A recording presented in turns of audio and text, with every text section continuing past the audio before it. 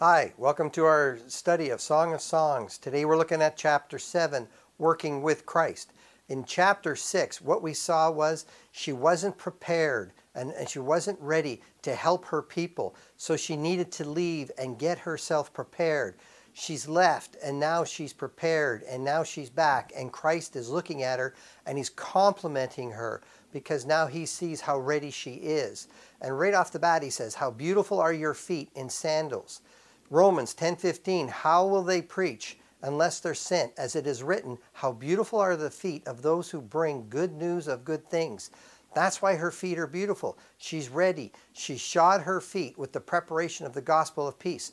That's so important for us to teach new Christians to be able to share the gospel with other people. But we need to prep them. We need to study with them. We can't just send people out into the field. They have to be ready.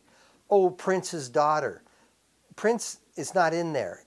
The better translation, the more understandable, is noble. Oh, noble daughter. She's noble because she's been adopted into God's family.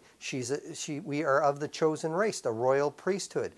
We are noble people, and he recognizes that. The curves of your hips are like jewels, the work of the hands of an artist. Well, the artist is Christ. And the curves of our hips is the things in which we do. You will be nursed, you will be carried on the hip and fondled on the knee as one whom his mother comforts. So I will comfort you, and you will be comforted in Jerusalem. So what he's saying there is he's describing the church and how the church is going to help people when they come in and comfort them.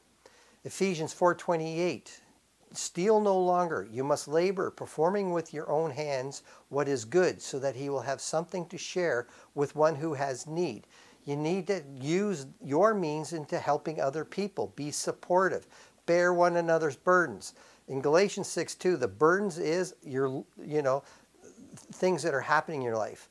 Not carry your load. Your load is your mortgage. Your load is that kind of a work. I can't help you with that, but I can help you with burdens. And I need to be prepared to help people with their burdens. I need to be supportive of the brethren. Your navel, like a round goblet.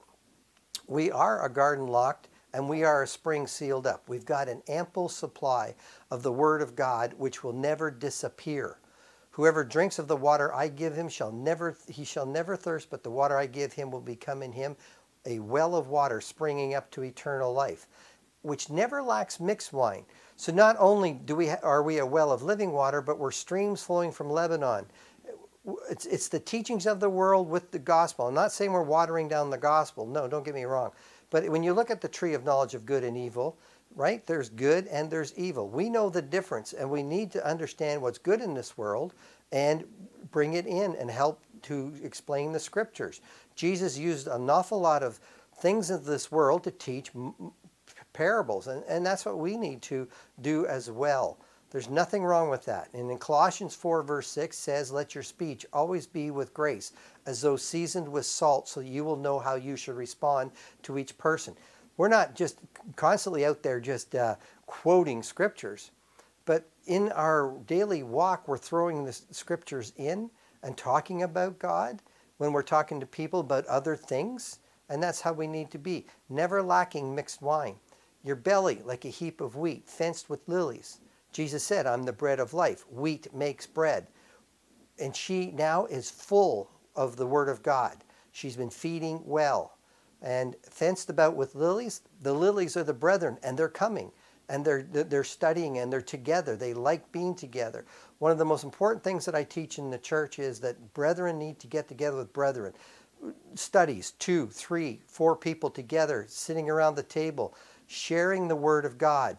That's what they did in the first century, day by day, continuing with one mind in the temple, breaking bread, house to house, taking meals together with gladness and sincerity of heart. They're studying the Old Testament, and they're discovering things, and they're sharing that which they're discovering, and it's exciting. The Word of God needs to be exciting. Your two breasts are like two fawns. How approachable are you? Like two fawns? The Lord's bondservant, not quarrelsome, kind to all, able to teach, patient when wrong, with gentleness correcting those who are in opposition. You need to be approachable. Twins of a gazelle shows that, well, the gazelle is the bridegroom, the Christ. And he is the Word of God. The Word was with God. The Word was God. And you've been born through the living and enduring Word of God. So you've been born by God, by Christ, through the Word. And it's interesting in chapter 4 or 5, he had added, which feeds among the lilies, but that's not here, right? Now she's mature. Now she is prepared to feed others. Her belly, we see, she's feeding the church. Her breasts are ready to feed the lost, the world. Your neck, an ivory tower. The Tower of David is what we saw before, a man after God's own heart. But now it's an ivory tower. You're not a rubbernecker turning and looking at all the crazy things in this world. You're focused. No soldier in active service entangles himself in the affairs of everyday life so that he can please the one who enlisted him as a soldier. Stay true to and stay focused on the work you've been called to accomplish. Your eyes, like the pools of Heshbon by the gate of Bath Rabbim. Heshbon means reckoning, the settlement of an account. Jesus paid the price. He purchased us with his own blood. You settle the account in the waters of baptism, the pools in Heshbon. And Bath means daughter, Rabbim means multitudes, the gate of the daughter of multitudes. We're there to reach out to absolutely everybody to help them come into the body of Christ. Go make disciples of all the nations, baptizing in the name of the Father, Son, and in the Holy Spirit. That's your eyes, always focused on an opportunity to reach out to somebody.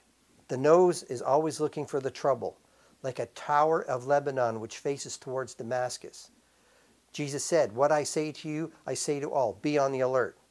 Be on the alert, Paul says. Stand firm in the faith. Act like men. Be strong.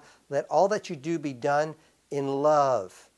Your nose is always sniffing out that spiritual trouble that's coming, especially in your own life. Don't be falling asleep to the truth. Stay active. Your head crowns you like Carmel. Carmel is a fruit garden. That's what it means. It's the garden with fruit trees.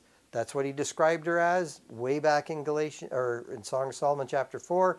Love, joy, peace, patience, goodness, kindness. So what he's saying is your face, your countenance radiates love, joy, peace, patience, goodness, kindness, faithfulness. Right? You will know them by their fruits. And when you're with people, it doesn't take long in the conversation to know how godly they are, how much love, joy, and peace is in their conversation, or how much anger, hatred, and disdain that they have. You need to remember, in your first time you're meeting people, they're going to remember you by your conversation. And the flowing locks of your head, purple, which represents royalty, chosen race, adopted to God's family. You're a child of the King. Act like one. Make him proud. The King is captivated by your tresses, by your hair. Your hair is your thoughts and intentions. What have you done with your hair? It's kind of like your imagination. What are you doing to bring glory to God? You're bringing your thoughts and intentions into line to help other people to see God living in you. How beautiful you are and how delightful you are, my love, with all your charms, your refined taste, your behaviors. Jesus says, truly, truly, I say, he who believes in me, the works that I do, he will do also. Greater than these he will do, because I go to, we'll do greater works than Christ.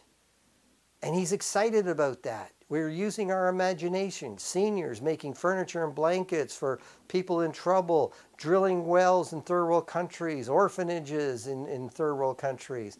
People are out there busy doing things. So what have we seen? Now she's ready to work with Christ, and he recognizes that.